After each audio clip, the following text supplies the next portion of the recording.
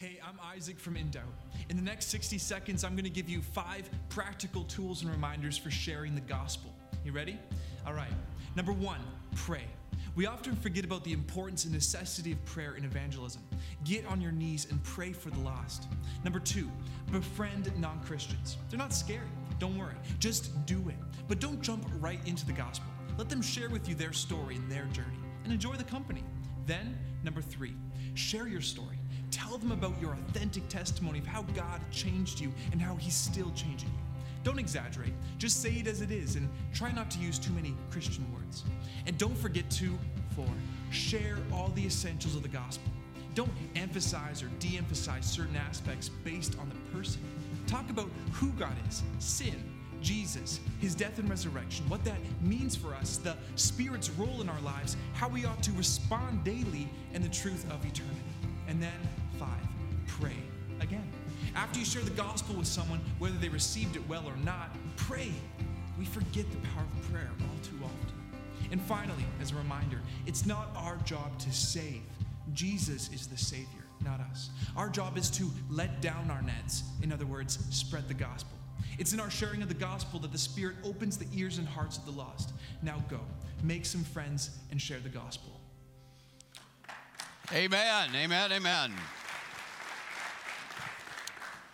The voice of evangelism is the most important prophetic voice in our world today.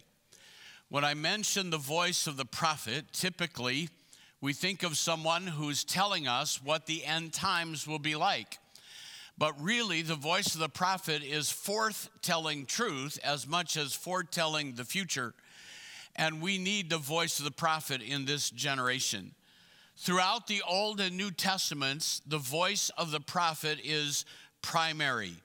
In the Old Testament, you will find that it's the prophets that are the voice of God to the people of God and to the nations of the world. They become the mouthpiece of God's revelation. And in the New Testament, while the prophets are not as authoritative as they were in the Old Testament, we see the value and importance of prophetic ministry throughout the New Testament revelation. Prophecy is one of the 9 gifts of the Spirit: word of wisdom, word of faith, or word of knowledge, and prophecy. Prophecy becomes an utterance gift that God brings revelation to the church. Prophecy is also listed in Romans chapter 12 as one of the ministry gifts. So we have the supernatural gifts of 1 Corinthians. We have the ministry gifts of Romans 12 mentioning prophecy and prophets.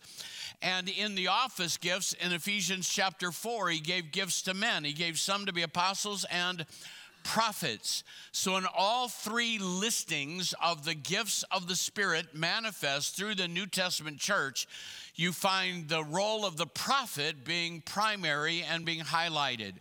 And Paul tells us that he wished that we would all prophesy.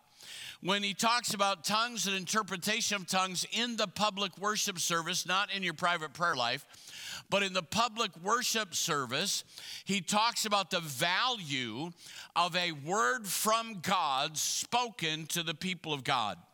In Acts chapter 11, verse 27, the Bible tells us that during this time of challenge that they're writing about, some prophets came down to Jerusalem, to Antioch. Agabus was the leader of those prophets, and they prophesied a worldwide famine that was going to come so that the church could gather together and send relief to the churches in Judea.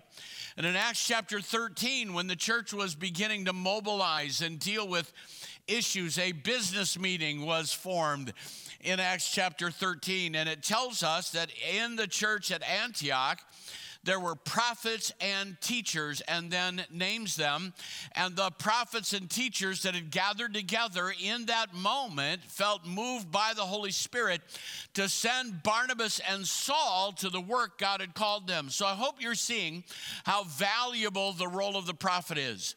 And to also understand that the role of the prophet is not just an office that some are called to, but that every Spirit-filled believer, every child of God, should be willing to be the mouthpiece for God.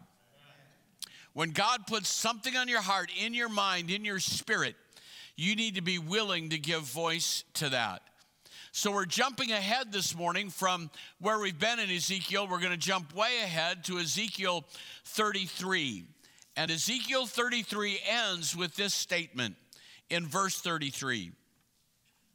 When all this comes true, and it surely will, everything that God speaks to Ezekiel in that chapter, when all this comes true, and it surely will, then they will know that a prophet has been among them. They will know that a prophet has been among them.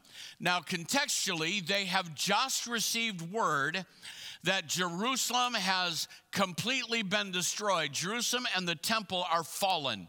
This word comes to them. They've gathered around Ezekiel to hear a word from God, and Ezekiel 33 says, in that moment, God opened his mouth. That simply means that God gave him a word to speak to those who had gathered, broken and in sorrow, over the report they've just received about their homeland. And when he begins to speak a word for the day, God does it in such a way that people will say, there has been or there is a prophet among them. So I have to ask us, is the prophetic voice being manifest in our world today? Is there a prophetic voice in the United States? And that prophetic voice should happen within the body of Christ. I am convinced that Berean Church needs to be a prophetic voice in this part of Iowa and around the world. We need to have a word from God that will impact the world around us, and they will say, there is a prophetic spirit, there is a prophetic anointing, there is a prophetic word that pierced my heart when I attend Berean Church. And it may be that it comes from the pulpit, or it may be a conversation that you have in the foyer where someone asks a question and God opens your mouth and you give a word that you know is coming from God. Would to God we would all restrain ourselves from speaking until God opens our mouth. Hallelujah. Is there anyone in the house right now that we would be that prophetic voice? So I want us to consider from Ezekiel 33, how can we corporately be the prophetic voice that our culture needs? How can we step into that?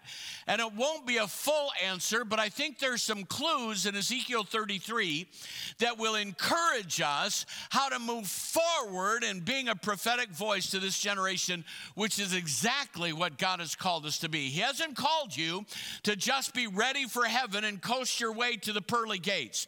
He's called you to make a difference in the world that you and I live in. And everyone that believes that said, amen. How can we do that? Well, first, I want you to consider this from Ezekiel 33. And I'm going to knit a couple thoughts together. God's promises must be possessed. If you're going to be the voice of God to this generation, you need to be able to possess the promises of God in your life. And I want to expand that just a little bit. The people have gathered together around Ezekiel at the time that they hear that the temple is fallen and Jerusalem is fallen. Offer this argument to one another and really to God. Abraham was one man and he possessed the land. If God could give the promise to one man, we are many. Therefore, it should be easy for us to possess the land. This is our land. We should be able to claim it as our possession. The problem is God sees it a little bit differently. We live in a Christian world that thinks you deserve the promises of God, that they belong to you, that all you have to do is read them and you can walk in them. And that's why the church today is powerless by and large, is because we're claiming things we have never possessed. Here's what God says to them. This is what the sovereign Lord says. Since you eat your meat with blood still in it, and look at your idols and shed blood, you, ? Should possess the land. You think that you can live however you want, and that you can own the promises of God? And God says, nay, not so. I grew up in a time in the 70s. I was a wee child, when the emphasis has been on in Pentecostal circles for too long to claim the promises of God. I want to take that language out of our vocabulary and replace it with this. We need to possess the promises of God. You can claim anything you want, but you only can use what you possess. I've claimed things that haven't come to pass because I never possessed them. There was a little song that we used to sing, a chorus, when I was growing up, and we'd all get excited. And it kind of created a false culture when it comes to the prophetic voice and the promises of God. How many of you ever remember this one? Every promise in the book is mine. Every chapter, every verse, every line. I am standing on his promises divine. Every promise in the book is mine. That is absolutely not true. And let me tell you why. The Bible says, how many are still with me? The Bible says the wicked will be turned into hell. That's a promise I'm not claiming. Hello? There are some promises I don't want. Come on. There are some promises I don't want. And the vast majority, if not all the promises of God, come with conditions. Whoever calls on the name of the Lord shall be saved. The question asked, can I be baptized? And the response, if you believe with all your heart, you may. You cannot claim the promise of God if you are not willing to fulfill the condition that goes with it and then own that promise in your life and walk in it. We walk by faith. That does not mean that we walk by faith in such a way that we just believe, but that we are possessing the promises of God. People will ask, well, I don't feel like God's at work in my life. Well, what are you doing to possess it, to own the promise? The promises of God must be possessed, not claimed. Israel thought the land was theirs no matter what. But God demonstrates to them that their lifestyle has caused them to forfeit the promise, and it doesn't belong to them. Let me give you another example. I've listened to people for a long, long time pray that God would kill the harvest of their seed sowing. God can forgive you, but you're likely to still reap a harvest. Hello? I've told you this story before, but my grandfather, I prayed for him from the time that I was a little child. In fact, when I was 9 years old at camp, there was an emphasis on family and Jesus, and I wrote a card to my grandpa that I loved him and I wanted him to go to heaven, and I wanted him to invite Jesus into his life, and had shared that and sent it to him. Never did get a response. I don't know what he thought about this punk grandson that was writing to him and trying to evangelize him, but it came out of a heart of love. Years go by, and I loved my grandpa. He was hilarious. In fact, one of my favorite memories is this would happen every year. We'd go up for Christmas. He had his recliner, and I've carried that over to my house. Stay out of my recliner. I don't care who you are or how old you are, get out of my recliner. So the kids, the grandkids, think it's hilarious to jump in my recliner and say, Papi, we're in your chair. And I've discovered there's an easy way to resolve it. You tip it over. Gently so they don't get hurt. Well, we didn't do that to my grandpa, but he always had a canister of salted nuts right by his chair, and we tried to sneak some of his salted nuts, and he would scold us.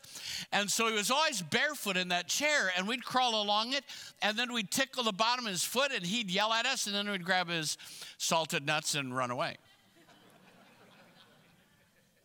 But a day came as we grew older and I got married. My grandfather had, and I didn't know at the time that he had a faith background, but was not living for the Lord and no opportunity, and my grandfather was dying of emphysema.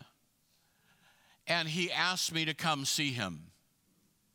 So Carol and I and our son at that time, we had one child, drove up to see him. And you know how awful emphysema sounds? You ever been around someone? I mean, it sounds like you're hacking out your lungs. And all the way home, our little son in the car seat, we're driving home, and he's doing what he heard Grandpa do. It was horrible. It was horrible. So I'm waiting for Grandpa to ask me something, and he doesn't. Now watch this. I was there to be a prophetic voice, but I was waiting to get an invitation. And he didn't ask, and he said, I'm going to bed. So he went to bed, and I sat there feeling horrible. And I said, Grandma, can I go and talk to Grandpa? And she looked me in the eye and said, why do you think he asked you to come? So I went in the bedroom, talked to him, and I led him to Jesus. And he prayed the prayer.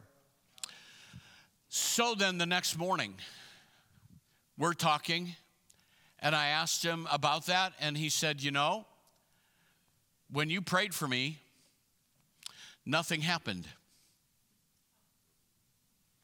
But I prayed, Jesus, if you are who my grandson says you are, then let me sleep through the night. He hadn't slept through the night in years. I don't remember anything from that prayer till my alarm went off in the morning. And he gave his life to Jesus because he possessed a promise. Are you hearing me right now? He possessed a promise. However, he died of emphysema. There are consequences to our choices. There are consequences to our lifestyle. There are consequences to our behaviors. And it's not enough for you to claim the promise. Is anyone hearing me this morning? It's not enough to claim the promise. You need to possess it.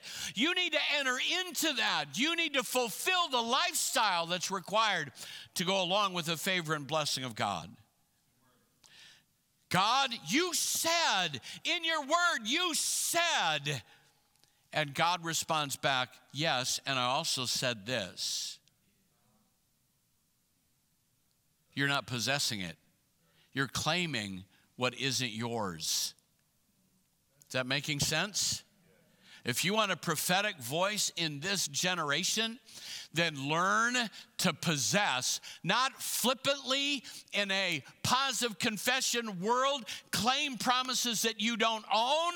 You need to possess promises that you can live in. God said, you're claiming a promise, but you're not living in it, and it's not yours. Are you living in such a way that the promises can be fulfilled in your life? We need to possess the promises. Second, if you want a prophetic voice, you need to understand this. People are talking about you. Here's what, a little bit out of context, but I'll clear it up in a minute. But here's what God said to Ezekiel. As for you, son of man, your countrymen are talking together about you by the walls and at the doors of the houses. They're talking about you. Do you know how many times I've had someone come to me and say, Pastor, I don't like this church. Why? Because people are talking about me. Have you ever felt, don't raise your hand, just stay the way you are. But have you ever felt like someone was talking about you? Well, let me put you at ease. They are. They surely are. They surely are talking about you. There's only one kind of person that they don't talk about, and that's the person who's absolutely having no impact on anybody at any time. So if you are inert, having no influence, and nobody knows you're alive, then nobody's talking about you. You're just taking up space. But if you're going to do anything, somebody's going to talk about you. So I did a little research on the internet about people talking about you, and I didn't find a single case where anybody wrote a single article about when people are talking nice about you. They're all about people talking bad about you behind your back. We live in a paranoid culture. So do I think people are talking about me behind my back? Oh, I know you are. Do you think I'm talking about you behind your back? Count on it. It's the nature of human beings. I don't mean in a bad way, but that can be as simple as my saying to my wife, Pastor Nathan killed it this morning. It doesn't have to be negative, but that's where our mind goes. People are talking about me. And if you're feeling like that all the time, you need deliverance. That's called paranoia. But there are some things that reinforce that. So I play racquetball 3 mornings a week with 5 guys, and we usually have 4 that show up of the 5. And you know what always happens? The 4 that are there talk about the one who isn't. So you know what I go home thinking about? What do they say about me when I'm not there? And I know they're just talking about what a fair player I am, how effective and talented I am. I'm sure that's what's happening. If you don't know, why do you have to go to the dark side? Why do you have to believe the negative? Yes, they're talking about you. They have opinions about you. Those who have rejected God will have an opinion about you. Those who love God will have an opinion about you. Get used to the idea that people are saying something about you. Unless, I hate to say it, unless you're just a waste of space. They're talking about you. So then, here's the question. Why do you assume it's negative, number one? And number two, and I know this is not a good song, and it's going to call a country song up to your mind, but I couldn't think of a better way to say it. Why don't you just decide to give them something to talk about? Hello? You can determine what they're going to talk about. How do you want to be known? What kind of reputation do you want to have?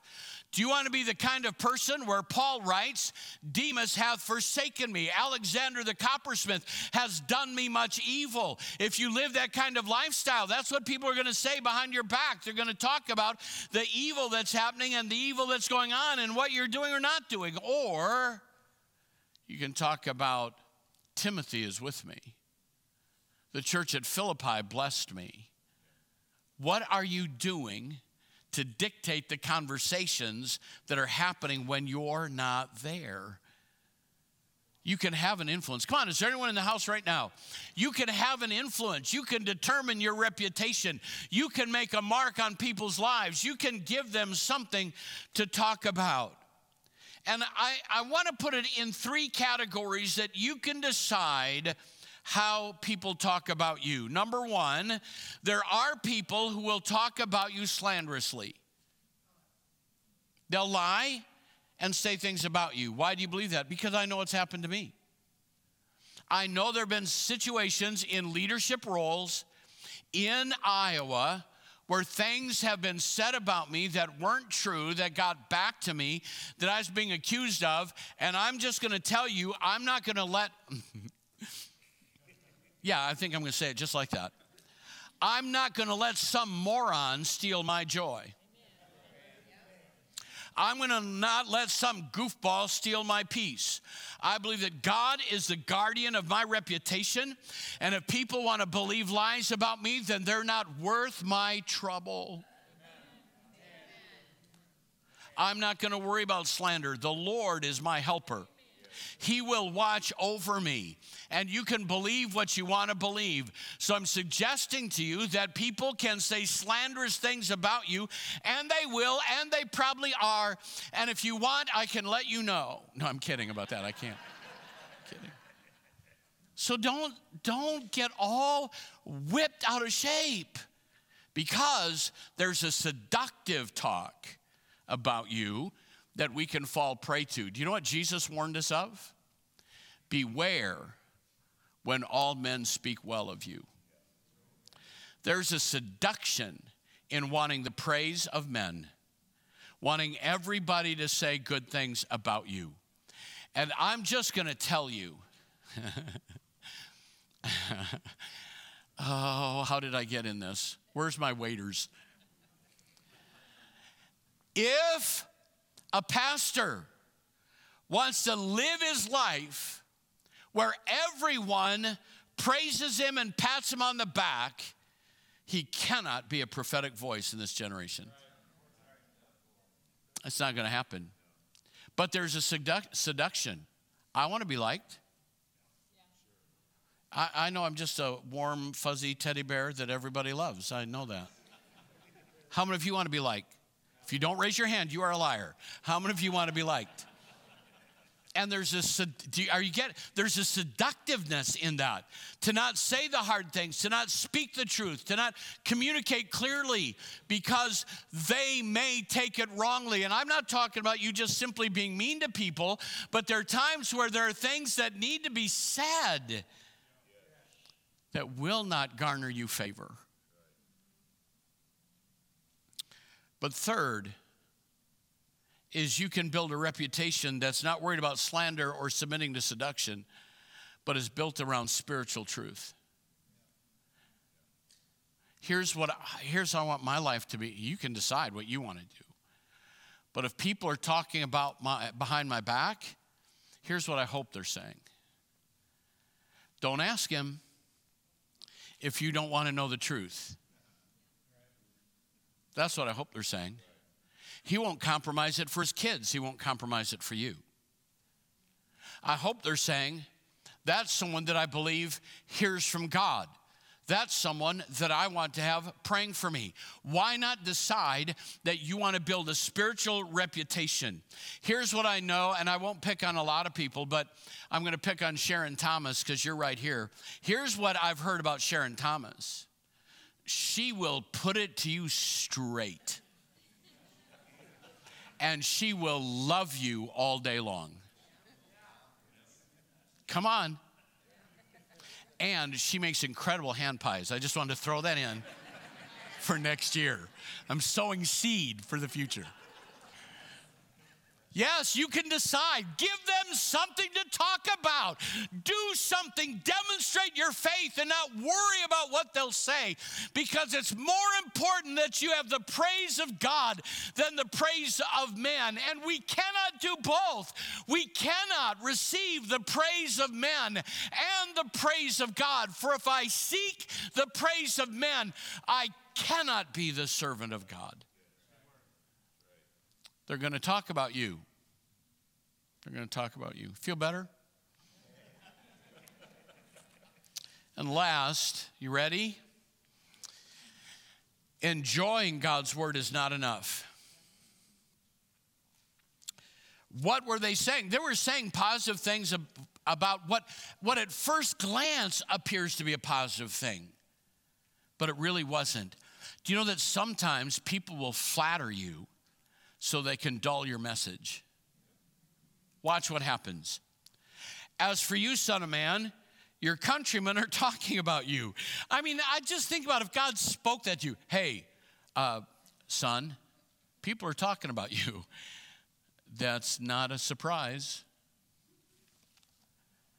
By the walls, at the doors of the houses, saying to each other, come and hear the message that has come from the Lord. My people come to you as they usually do and sit before you to listen to your words, but they do not put them into practice. They come to hear you. They like hearing your words, but they're not putting them into practice.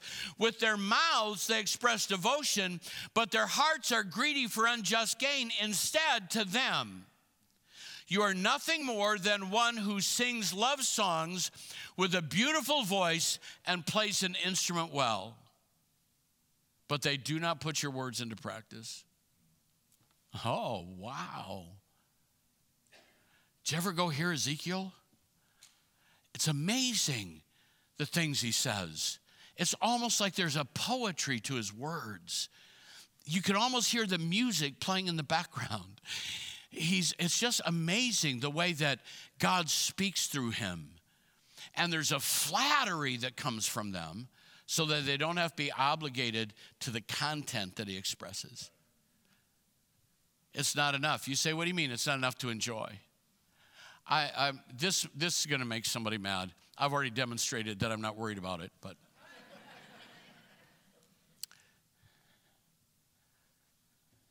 can I do this?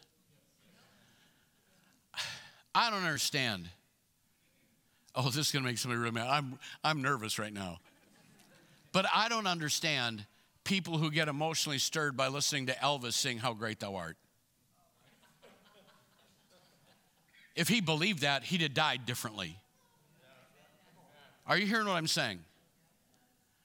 Some secular artist, some secular group wants to con believers into buying their music, and all they've got to do is sing a spiritual song that we're all acquainted with, and then we justify that by buying it and saying, oh, that just warmed my heart.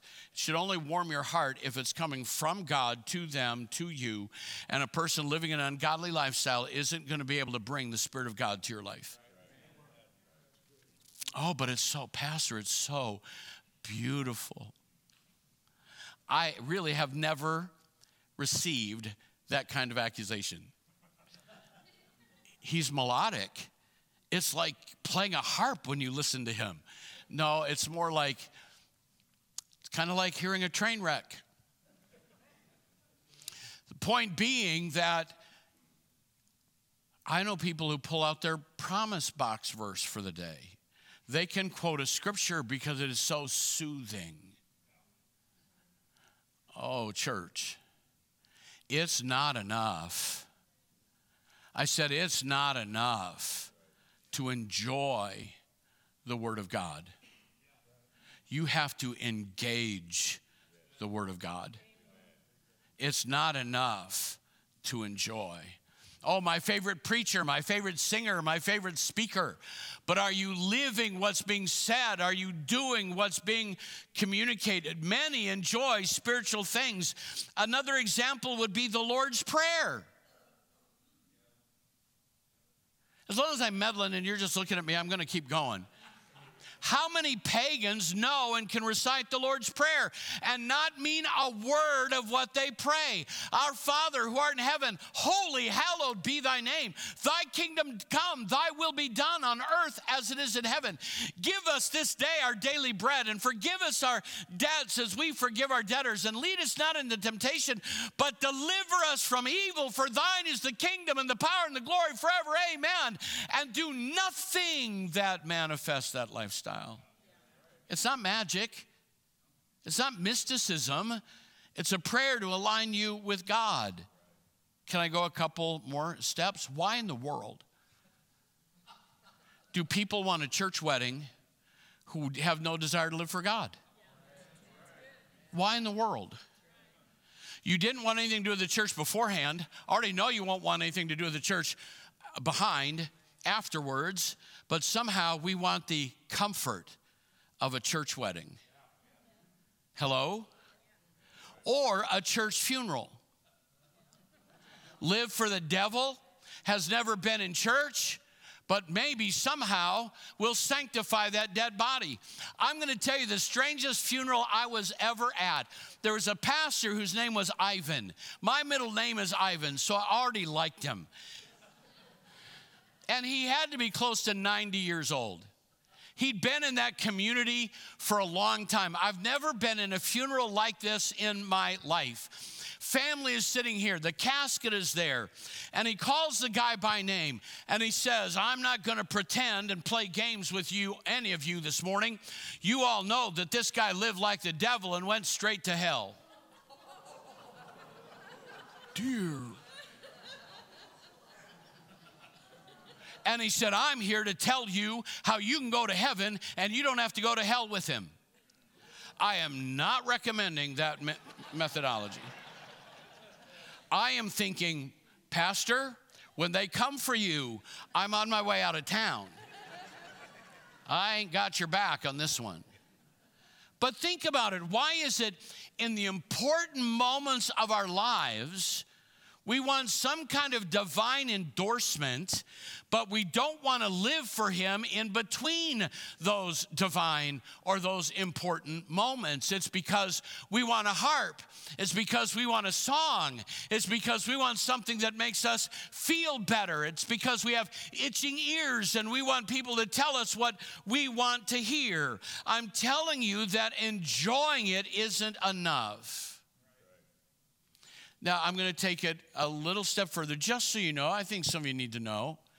But if we do weddings or funerals here, you need to know up front that because of some things that happened, we screen all the music. But you are not coming into this house and playing Nickelback at your funeral. I am not going to stand in here and listen to someone sing about where the liquor is cheap and the women are free. Are you hearing me? This is the house of God, whether it's a wedding or a funeral. If you want the favor of God, it doesn't happen in a ceremony. It happens in your walk with him. And it's time for the church to quit pacifying and start being prophetic. God is calling for a prophetic voice in this generation.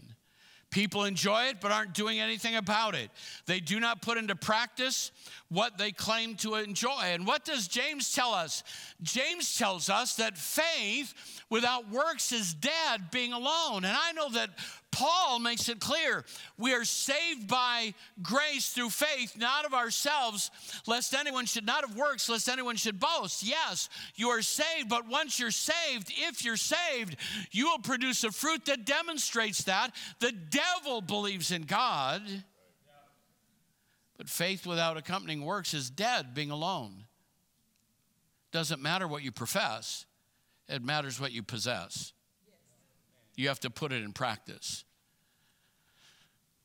Oh, they love to hear you, Ezekiel. He'd be on the travel circuit, and they'd have him come and speak and hear him because they loved to hear. And I have a hard time reading Ezekiel and picturing him having a melodic voice. He was kind of a strange duck when you read how God worked through him. But it isn't enough to be sentimental. You need to be saved. So let me ask you, Berean Church, are we living in such a way? Oh God, help us. Are we living in such a way that when people talk about Berean Church, and I hope they are talking about us. I don't even care what they're saying. I just hope they're talking. I hope they know we're here. But I hope people are saying, when you go to Berean Church, you'll know there's a prophet among us. You'll know that's a place where the word of God is primary and it's proclaimed. And I'm telling you, church, hear me clearly, it's going to get worse. It's not going to get better. There is a culture that is arraying itself for bloody battle against the church. And there are two ways to avoid it. You can compromise and submit, or you can rise up and say, this is the word of God, and I believe that it's true. You need to be sure that you're possessing the promises, not just claiming them. You need to be sure that you're crafting a reputation that people will talk about. And you better be sure that you're doing more than just being blessed by the word, but you're engaging the word. And if we will do that, the world will say, there is a prophet. There is a prophetic place in central Iowa, and it's on University Avenue. I don't know about you, but I'm going to call us. I don't know how you feel, but I want to be that prophetic voice. More than being popular, I want us to be prophetic. Hello? Let's ask God to help us. Let's stand together.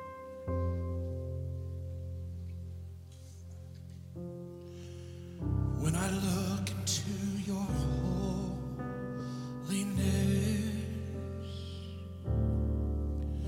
when I gaze into your loveliness, when all things that surround become shadows in the light of you.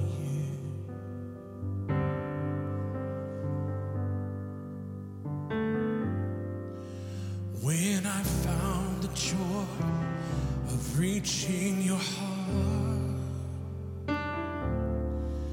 when my will becomes enthralled in your love,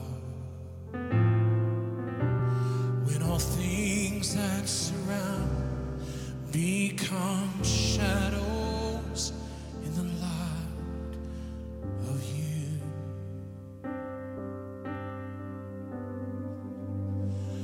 I worship you.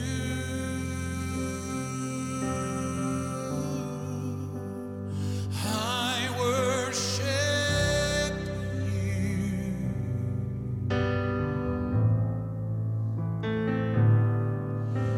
The reason I live is to worship you.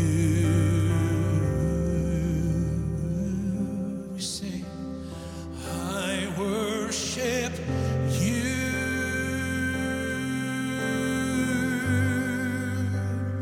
I worship you. Oh, the reason I live is to worship you. Sing it again. I worship. I worship you. I worship you. Oh, the reason I live is to worship you. Lord, I worship you. I worship you.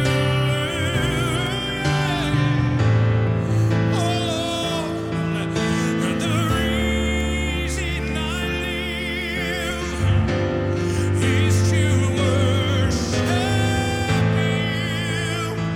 Oh Lord, is to worship you, God. The reason I live is to worship you.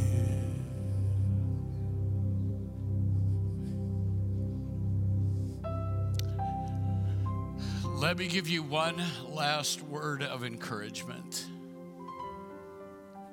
While we were worshiping, I heard someone say, I can imagine someone would say, I am so glad I came to Berean this morning.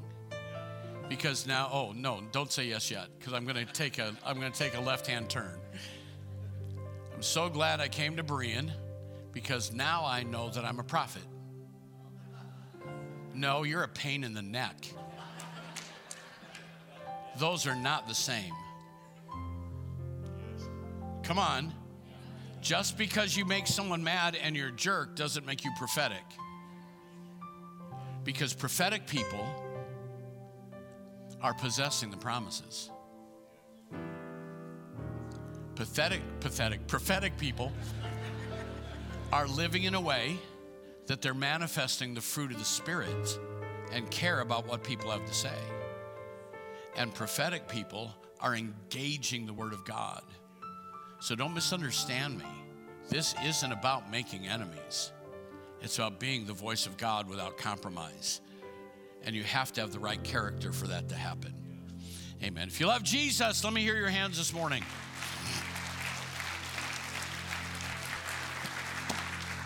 Let's be the voice of God to this generation. God bless you. Shake someone's hand. Be an encouragement today. And remember the board meeting or the business meeting at 5:30 and pray for God's favor.